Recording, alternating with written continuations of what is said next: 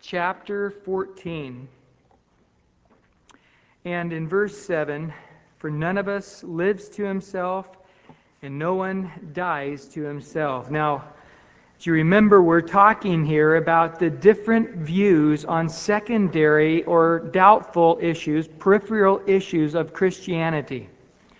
Those issues of, dancing or smoking or drinking or different types of foods or certain days to worship on. Now, if we're talking about a clear doctrinal issue, then it's not up for a debate. It's not up for a discussion at all. So if somebody says, "Well, don't judge me, brother, just because I'm living in fornication with somebody," or "It's okay for me to steal. God's given me a peace about it because they should have gave me a raise and they didn't." No, at that point, you see, it's really not a discussion. They're in sin, and they need to repent of their sin. And so we are to judge one another to discernment. So the Bible says we need to check, is the tree good or is the tree bad? Because if a tree's good, if the fruit's good, the whole tree, no good tree can bear bad fruit, no bad tree can bear good fruit. So we do need to be fruit inspectors. There's nothing wrong with that. However, if we're judging to condemnation, now that's another issue. And if we're just being critical, as the word here, krisis, of judging one another, it's just being critical towards one another. And we don't want to do that. So there are people with different views on the secondary issues. Some people here tonight are very convinced drinking and under any circumstance whatsoever is wrong, period. Now, you don't want to argue with them on that because they need to believe that. The weaker brother has more stringent rules. The weaker brother is just very cut and dry on issues. He needs to be cut and dry on issues because of the weakness of his own body. And the Bible says we need to know our own vessel. It says in 1 Thessalonians 4, how to keep it in sanctification and honor. So we need to know. Some people, they don't have a hard time with certain things. Other people do. Some people have a hard time keeping their focus and walking solidly with the Lord. Other people, it's not a problem. They can just get their eyes on the Lord and they stay walking with the Lord and they have a few ups and downs. But there's other people, man, they're off drugs, on drugs, into alcohol, out of alcohol. They quit walking with the Lord for 6 months and they struggle. And it's a struggle. And so when they're in that downtime, you see, they start saying to themselves, "Man, I'm never going to drink any alcohol ever again under any circumstances. I'm not going to go to a Padre game where there's alcohol served and blah, blah." And they say these things to themselves, and they're right. They're right. For themselves, they're right. And so we don't want to argue with them over those doubtful things. We need to just say, "All right, praise God, you've come to that conclusion, and that's good." Now, the point that brother who is the weaker brother, who has those more set of rules, he needs to understand a couple of things. Number one is that listen to the other people's views. So in other words, if a brother has a doubtful point, say he's doubtful in a certain thing, and he's certain that you cannot drink under any circumstance, I don't want to convince him to drink, because that may be his downfall. But at the same time, I can say, well, for me, that's it. And then there's no judgment between one another. You're thinking, "Man, he's carnal and he's going to end up backsliding if he doesn't listen to me." Maybe you're right. Maybe you're not. And the other guy doesn't want to say, "Man, that guy's really uptight. He's a stinking Pharisee." No, you don't want to judge each other that way. You don't want to judge each other. Just, you've got your view, you got your view, stay there. But you see, by listening to one another, we do change. And that's good. We grow. There's some things right now maybe you have liberty to do, and it's really grieving the heart of God. But in time, you see, you'll catch on. And one day, you'll scratch your head going, "Man, that one guy I thought was a Pharisee, and he was all legalistic, and boy, he said cut and dry, and now I think just like him. And I don't think I'm a Pharisee for thinking that way. I just have learned that for me to live for God in a more holy way, I have to cut those things out." And so we are going to grow, we are going to change, and we need to see that. But in the meantime, we need to be at peace with one another. In the meantime, there's a battle out there where the devil is taking people to hell. There's a battle going on right now where people don't know Christ. And so we don't want to sit in the church punching each other when there's tons of demons out there to fight. We don't want to sit here and be distracted with issues that are doubtful issues, because we can't say for certain, this is wrong all the time, don't do it ever, because it's not necessarily the case. As we saw there in Timothy, in 1 Timothy, Paul and Timothy did not drink alcohol, and there Timothy, even when he had a stomach problem, wasn't drinking alcohol. And Paul finally told young Timothy, hey, drink some alcohol for the stomach. You need it for your stomach problems, you see. So Timothy's there, I'll never drink alcohol ever for any reason. And now here's his mentor in the faith that he's following his example, saying, well, I understand you're not drinking just to be social, but for medicine, drink it for the cleansing of the stomach. Today we have Pepto-Bismol, so that's not an issue. But back in those days, it was an issue. So again, never say never. And again, if you are fighting over the issues, I don't care how right you are, you're wrong in the spirit in which you're addressing those issues. If you're fighting about those peripheral issues, you're wrong, period. Because we don't want to make it to an argument. If you can discuss it, you say your side, it's over. We love each other. It doesn't matter. Even if you got a little alcohol on your breath, I'll love you anyway. Even if you're smoking a cigarette before you come into church, I'll love you anyway. For me, if I did that, boy, I would just feel like the biggest sinner in the world. I wouldn't feel like I was right with God at all. But you evidently don't feel that way. I can't do that. But, okay, you know what? I'm not going to judge you. It bothers me that you do it. I don't appreciate it. I know I couldn't do it and be right with God. But I'll let God be the God of your life. I'll let the Lord be Lord. I'm so glad that I don't have to be judge. I feel sorry for every judge in our country or world. It's the horriblest job. I'm glad I don't have to be a judge. I can be a pastor. I don't have to do that. I feel sorry for police officers that got to make those decisions, to pull those people over and give them a ticket. I just couldn't do that. I mean, after I bummed a couple people out, I would just feel so bad I wouldn't give any more tickets and I'd get fired. So I'm just so glad I don't have to judge. I can just love everybody. Now, again, it's a secondary issue. If you're living with your girlfriend or living with your boyfriend in sin and fornication, that's a whole other issue. I'm going to judge you. I'm going to go to you and I'm going to tell you to repent. If you don't repent, I'll go get 1, 2, or at the most. If you don't repent, we'll take it before the church. And if you don't repent, you'll be kicked out of church. You'll be excommunicated. Matthew 18. So there's not flexibility on those issues, only on the issues of secondary importance, like in this particular case, what day they worshipped on, or foods. And so, the object is on these issues, let us be at peace with one another. And so, none of us lives to himself, and no one dies to himself. In verse 8, he says, for if we live to the Lord, and if we die to the Lord. Therefore, whether we live or die, we, as believers, as Christians, are the Lord's. So, in other words, it's an issue like this. We've got one dad, our Father. I know my kids try to be each other's parent from time to time. And I'll go in there, and my kid's going, he hit me. And he goes, well, Dad, I had to spank him because, he was climbing on the bed, and you told us not to do that. And it's like, look, you don't spank your brother. I'm his dad. Now get out of the way, let me spank him.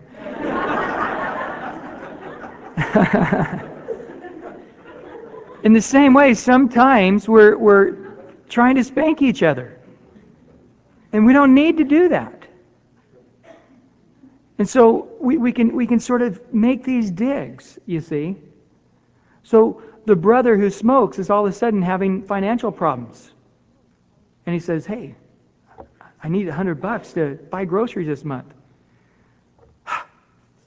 How much do you spend on cigarettes each year? You see, That's not our job. We're not to spank one another. Well, you wouldn't be sick so much if you didn't smoke so much. No, that's not our job. We're just to love one another. We're to be kind to one another, tenderheartedly. We're not to discipline. We have one Lord. And so every believer here, some believers here drink, some believers smoke, some believers have no problem going to movies, other people never go to movies. Some people watch certain shows that other Christians think they're horrible to watch. Some people, they have different views on these secondary issues. Now, is God the God of them? Are they a believer? Yes, they are. They love the Lord. They truly do. They're in the Bible like you're in the Bible. They come to church, hear God's work. They take joy in worshiping the Lord. They're witnessing to their friends. Okay?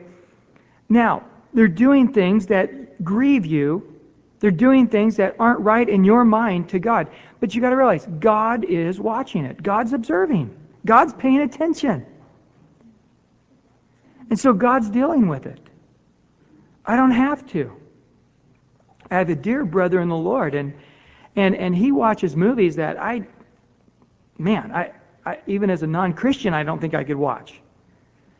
And he watches these movies. And one particular case, he had a pastor friend over, and he said, "Hey, you've got to watch this movie, and it's one of the best movies." And the pastor got about halfway through with it and just said, "Hey, I've had enough." And he goes, "What's up?" And he rebuked him. He just said, that's just not good. If you're going to watch it, you're going to stumble people. Don't show them that. And he left it at, but it had no conviction on him. Other people have said stuff to him along those same lines. And a few weeks ago, just bing, the lights came on.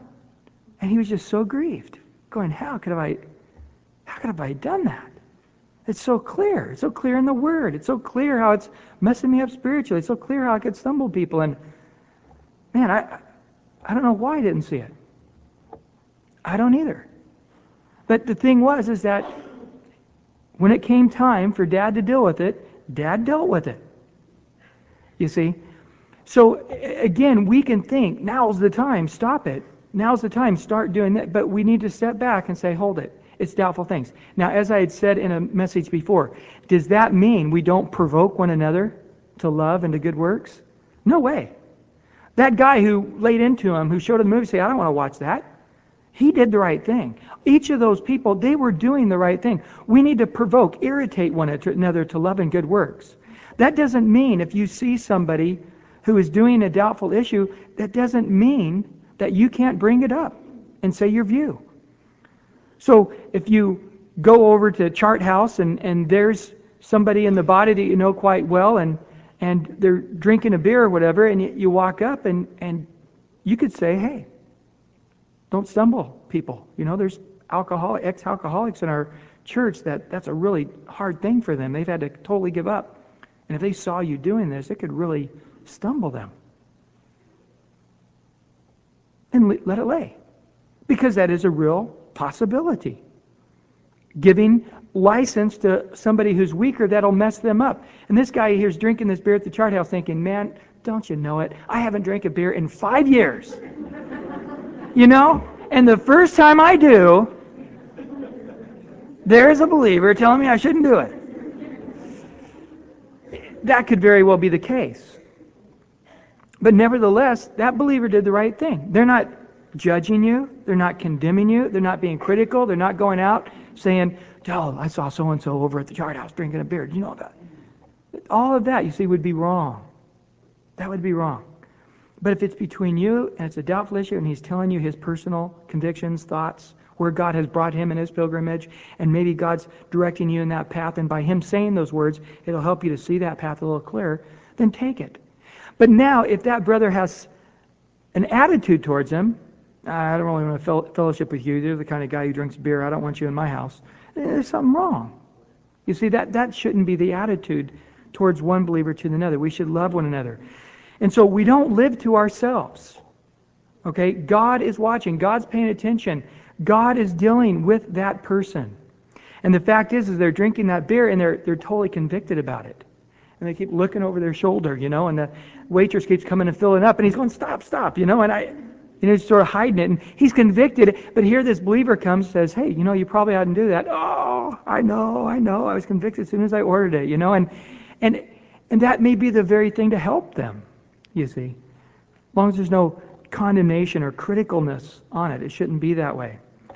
And so, none of us lives to himself. No one dies to himself.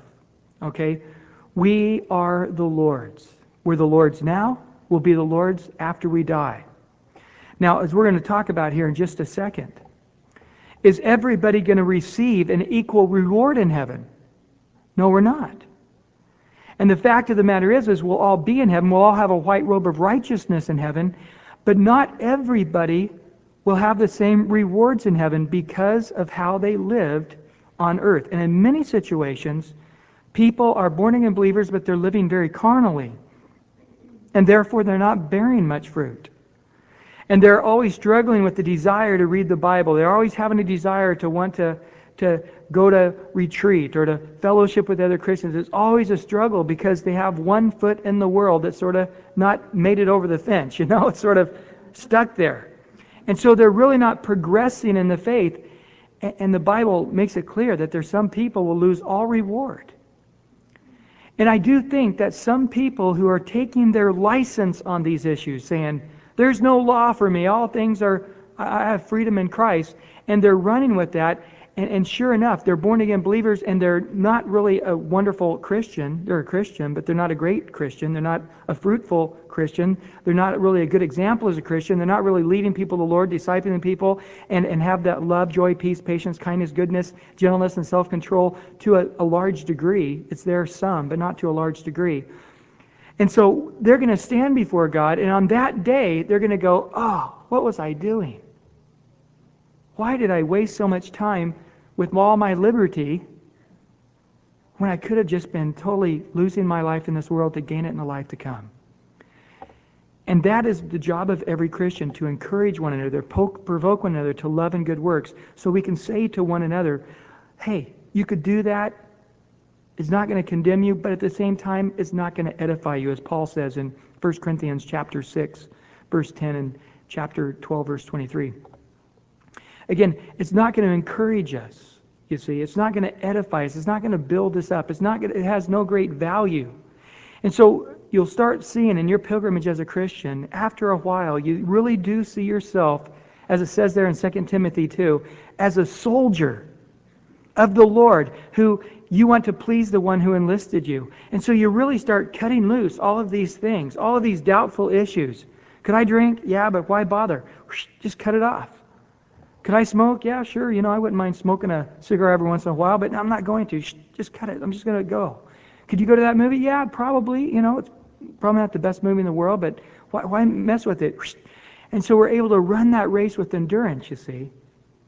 And we're losing our life in this world, and we're going to gain that much more in rewards to come. And so there comes a place where it's just, you really just start cutting away all the things of this world until there is no more claws, there's no more hooks, there's no more entanglements, and you really can run that race with endurance, and you can run that race with joy. And you're going to finish the race with great reward. And hopefully, as I preach, I'm constantly doing that with you, saying, hey guys, let's move on with the Lord. Let's press on with the Lord. Let's put together here, Calvary San Diego, this incredible group of soldiers who are losing their life in this world, who are denying themselves daily. As Paul said, dying is present in me, that life would be in you. That we reason thus, that if one died for all, that all would die to no longer live for themselves, but for the one who died for them. And that is our aim. That is our joy. Not to say, let's get all our pleasure here and we'll have pleasure forevermore in heaven. But let's deny ourselves here and let's press on to grab a hold of Christ and all that He has for us. And so, we don't live to ourselves here. We're living for the Lord. And when we die, we will stand before the Lord, and thus we'll be judged by the Lord, as we're going to see here in a minute. Look at a couple of passages of Scripture. Look at Philippians chapter 1, verse 20, and look at Paul and where he had come in his pilgrimage as a Christian. Philippians chapter 1, unless you're a new Christian, and that's the book of the Philippines.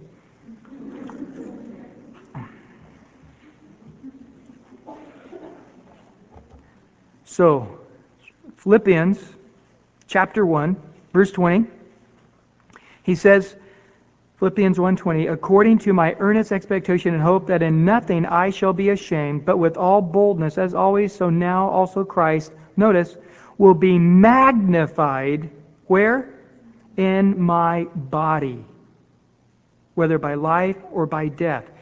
See, I don't think often we have this concept, as we should, that Christ would be magnified in where? My spirit. Hey, brother, don't judge me. You don't know what's in my heart. Well, you're right. And I can't judge what's in your heart. But I'm supposed to be seeing what's in your heart by how you live. And so again, the whole point is that we would live in such a way that we would magnify Christ. How? In this body. So as you see me live in my patience, in my joy, in my kindness, in my goodness, in my self-control, in me denying myself, taking up my cross, and following Jesus, you would be able to see my good works and glorify our Father in heaven. And so Paul's saying, yeah, in this body, this temple, this tabernacle you're looking at, Christ is going to be magnified. And so that would be our aim, you see, on these doubtful issues. Is Christ really being magnified if you're smoking? Does the guy go, oh, look, he's smoking, he must be a Christian? Or if the guy's smoking and he has a Jesus shirt on, you go, I wonder whose shirt is he borrowing? Right? Or you see some guy throw a stub of cigarette out the window and he has a bumper sticker says, must be born again or something. You say, gee, I wonder who you bought that car from. You see, he would have to do a little convincing, in our culture anyway, that he really is a Christian. In the same way, if you see some guy, like the rest of the world, at the Padre game, going and getting his couple of beers and getting up and going to the bathroom 10 times, and then he's like all of a sudden wanting to talk to you about the Lord. In our culture, it wouldn't set right. It just wouldn't do it. And so really, although what he's doing is not necessarily sin, he really may be a Christian, and it's not condemning him, but yet it's not really magnifying the Lord in his body, is it? And so that's where we got to take a look at those issues. And then in verse 21, Paul makes a very wonderful statement. For me, to live is Christ. That's it. And to die is gain. And not everybody's that way. For some people say, for me to live is football season, almost here. Whew, can't wait. And I love the Lord too. And they really do love the Lord too. But they can't say, for me, one thing. For me to live is one thing, Christ. They really can't say that. Because they have such a great passion for this other thing that really it does at times get in their way of their growth in the Lord. Doesn't mean they're not a Christian. Doesn't mean they're not right with God. But they're always fighting, to make sure God is really God. Because sometimes they've got to wonder whether I have a greater passion for the Lord or a greater passion for football or whatever it may be. With Paul, all other passions were stripped.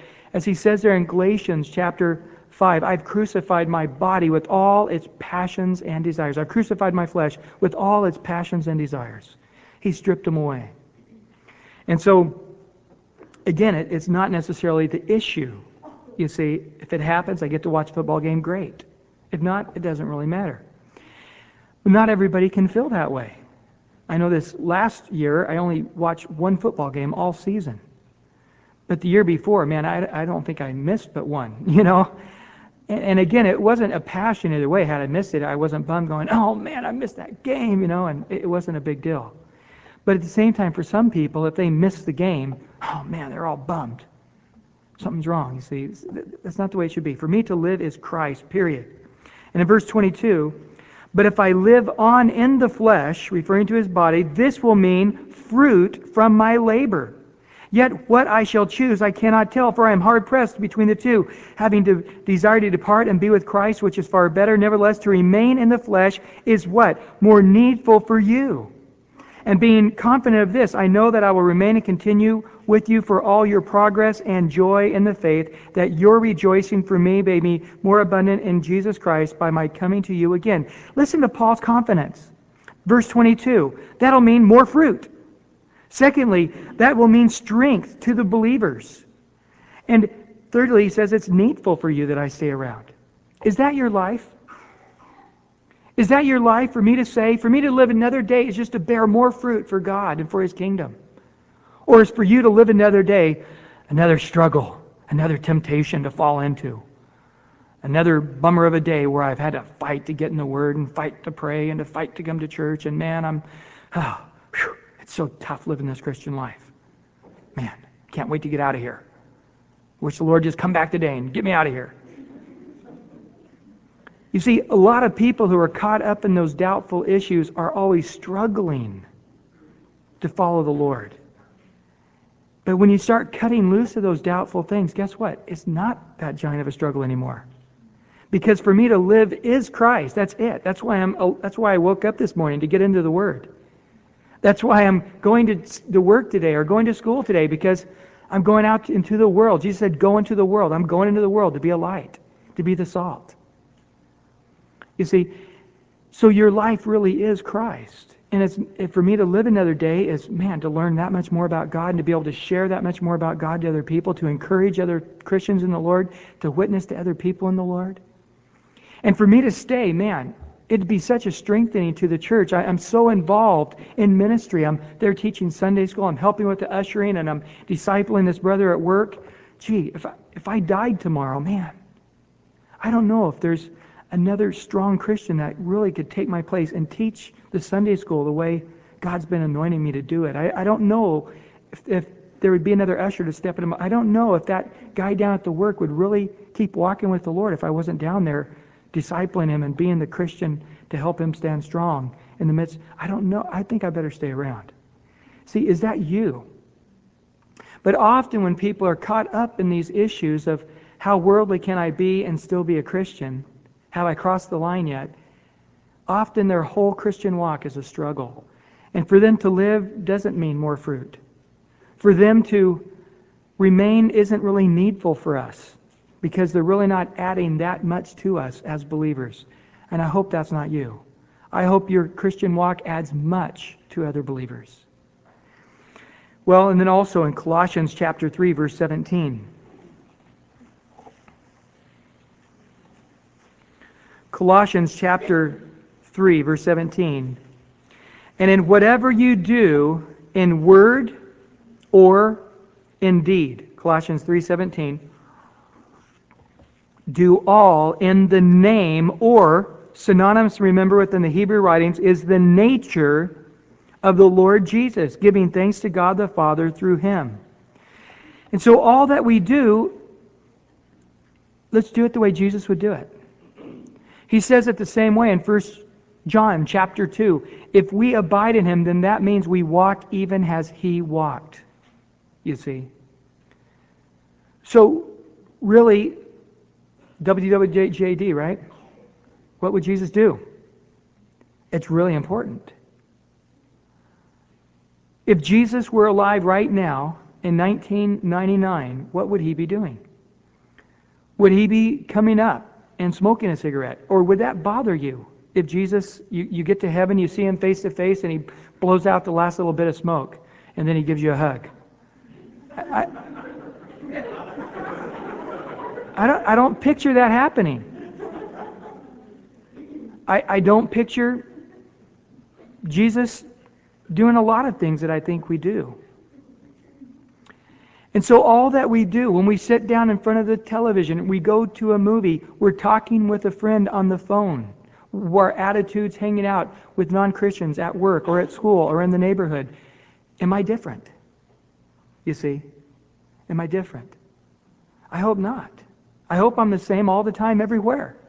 I was at the Little League field yesterday, and I got there and the coach said, hey, would you mind doing the chalk line and setting up the bases before the game?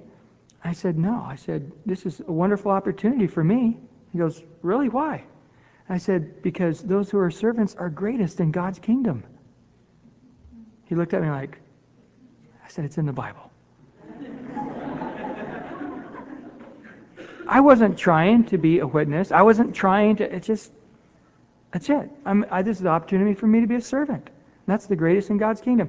So again, we don't need to change. But if I'm down there at the baseball field, And I can have the tough, macho attitude, and then all of a sudden I get here in the pulpit and I'm different. You see, yuck. And hopefully we're not different anywhere. We're the same everywhere we go. We're just who we are in Christ. And everywhere I'm at, everything I'm doing it to the glory of God. So when we're thinking of those doubtful issues, no one lives to himself, no one dies to himself. For he who lives, lives to the Lord. And whatever we do. Well, skipping back over to Romans chapter 14, verse 9.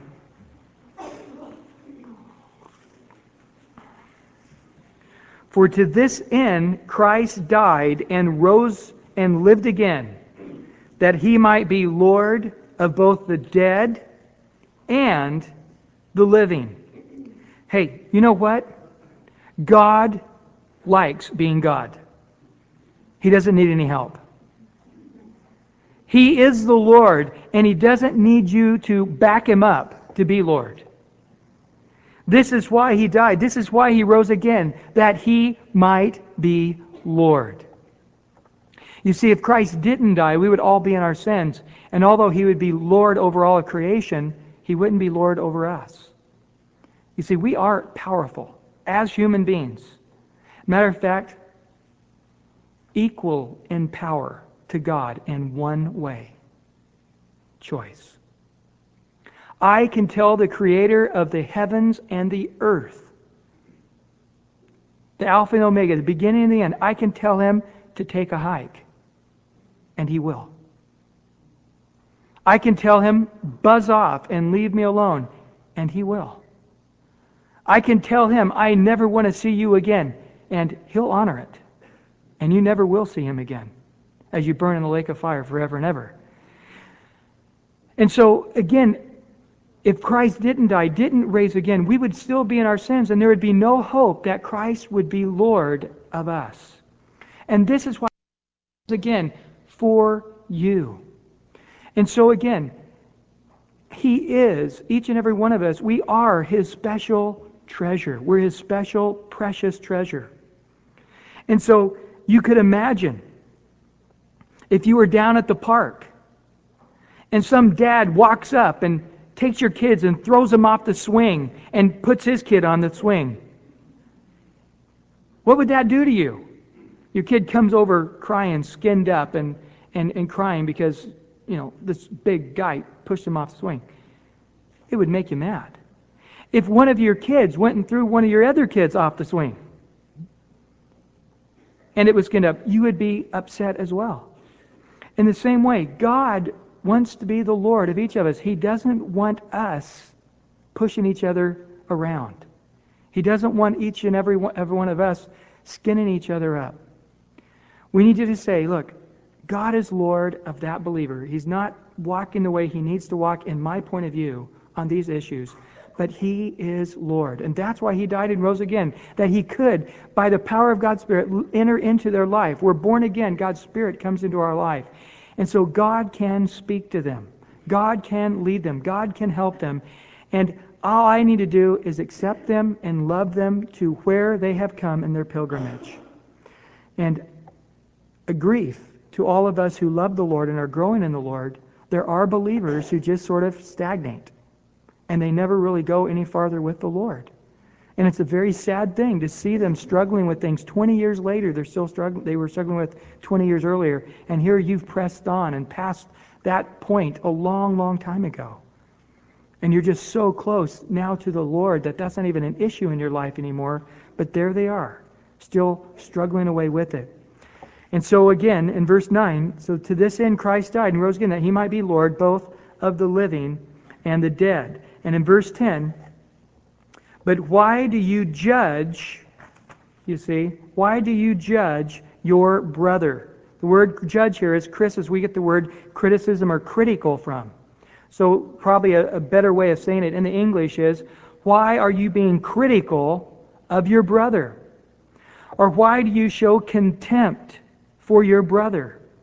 For we shall all stand before the judgment seat. Now in the Greek, this word is bema. You might make a note of that. B-E-M-A is the transliteration. We'll all be before that judgment seat of Christ. For as it's written, as I live, says the Lord, every knee shall bow to me, and every tongue shall confess to God. So then each of us shall give an account of himself to God. Now this is an important issue that unfortunately a lot of Christians don't know. They've been told, you see, well, if you sin, your sins are forgiven. Absolutely true. Absolutely right. Wouldn't take anything away from that. But that doesn't mean that that sin is forgotten before God. Forgotten for judgment, for damnation? Absolutely. You'll never be condemned because of that sin. You'll never be condemned because of that shortcoming in your life. All condemnation's taken out of the way. We're no longer under the law, but we're under grace, as we learned earlier in Romans 6. But Jesus says in Matthew, every idle word spoken, we will have to give an account to on that day. And here we see that everything we've done will be brought to account. Look over, if you would, to 2 Corinthians chapter 5. 2 Corinthians chapter 5.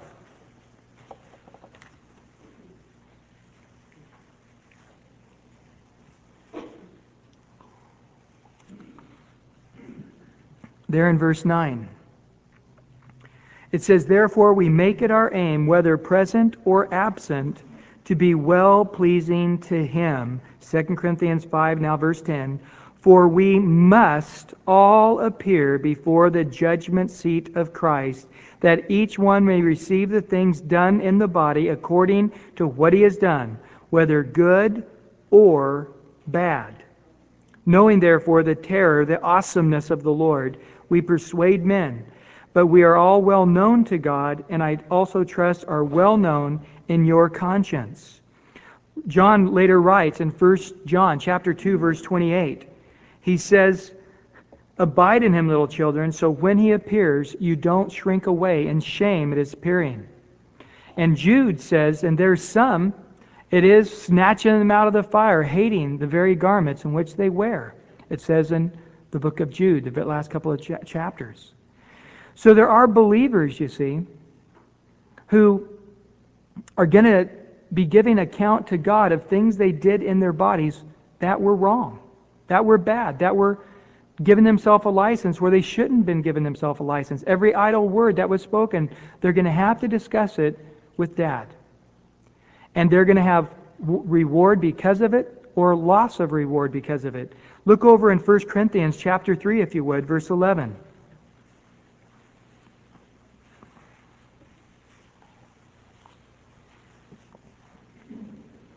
1 Corinthians chapter 3, verse 11.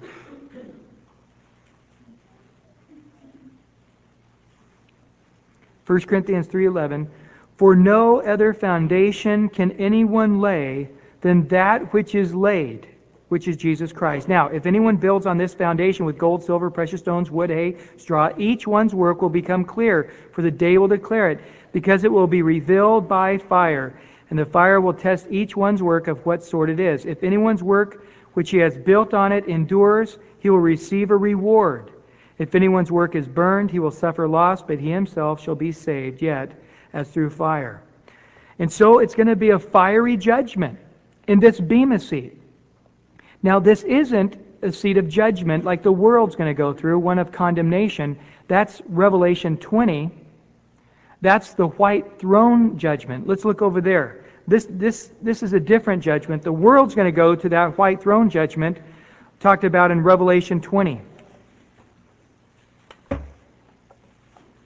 Revelation chapter 20.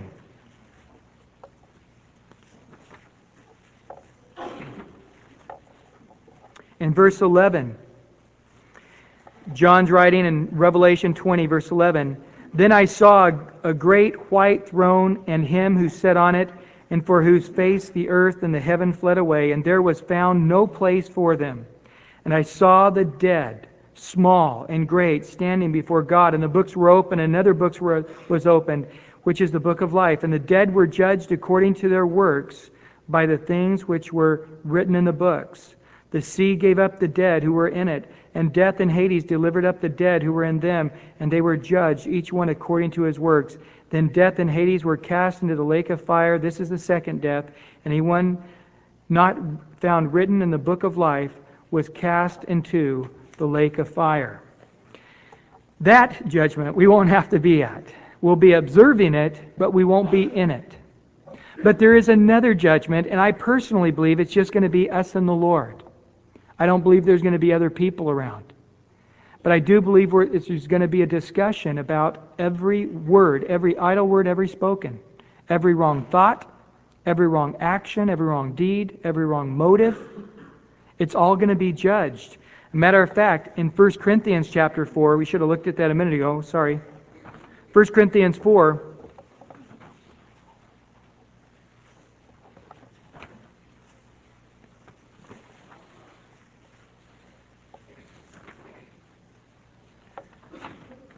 Paul writes there in verse 4, "For I know nothing against myself, yet I am not justified by this. But he who judges me is the Lord.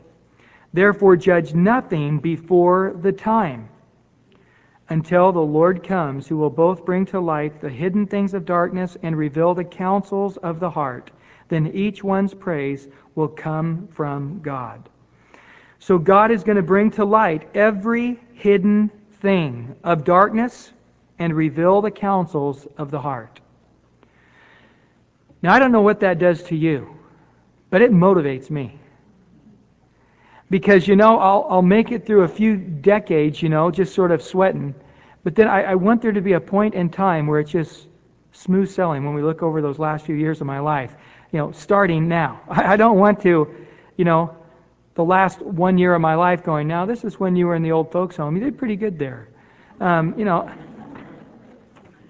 I don't want that. I want there to be decades and decades of just rejoicing the heart of the Father. Many rewards to give glory to His name. I want one of those crowns. I want to have a crown to throw before that glassy sea as we're singing, Thou art worthy, O Lord, to receive glory and honor and power. And so I do want to be pleasing to Him. So whether present or absent, whether in this body now or in my new body later, I always want to strive to be well-pleasing to the Lord. And knowing the awesomeness of God, he says, I now persuade men. And so Paul here again is saying, hey, wake up. Why are you judging, being critical on your brother? Because all of us are going to stand before the judgment seat of Christ. And at that point, every knee shall bow, every tongue shall confess that He is Lord, and we'll all give an account at that point of our life to the Lord. And so if somebody says, well, it's okay for me to talk that way, it's okay for me to do that, and you're in your heart going, I don't see how I could be right with God on that. Hey, it's going to come out in the wash. Where? In rewards or lack of rewards. So what do we need to do? We need to get our eyes on the Lord. And we need to say, look, I'm not going to be swayed by this guy over here. For me, he's just living a carnal life that bums me out, and I'm not going to let him give me a license, you see. Well, this guy's been a Christian 20 years, and he does that. He goes there. He lives that way. Hey, I can't. I got to get my eyes on the Lord and pursue the Lord. I don't care what you're doing. I'm not going to do it, you see. And I just need to press on in the Lord, keeping my eyes on the Lord. I'm not willing to judge Him. I'm willing to fellowship with Him. I'm willing to love Him. But I'm not going to follow His example. Because I know that in a twinkling of an eye, in a fraction of a second, our life is but a vapor. I'm going to be kneeling before our Lord. And then I'm going to raise, and there I'm going to give an account of everything I've done in my body. Good and bad, strong or weak. Every idle word. And so that now is my aim. That is my focus. That I'm going to be standing before Him, and I want to be ready on that day. Not just to say, man, I made it. But to be able to say, hey, and there is great rewards there for me. Jesus in the command says, store up your treasures in heaven. It's a command. Now I want to look at this some more this week. I didn't get to it tonight. But we need, right now, we need to judge ourselves, that we need not be judged by God. That's an interesting point. We're going to look at that next week when we take a look at 1 Corinthians 11 in this. So right now, you see, we're to be judging ourselves. Why? So God doesn't need to do great judgment on us now and, in particular, in the life to come. And so we're going to take a little more look at that next week. Well, let's pray. Lord, we thank you for your word once again. And we do ask in Jesus' name that you would hear our hearts, Lord. And that you would indeed, Lord, help us to see things as you see things, to know things as you know things, and that we would grow more and more in the knowledge of you. Lord, strengthen us, help us, Lord, to live in a way that always is pleasing and glorifying to you. In Jesus' name, amen. God bless you guys. Bye-bye.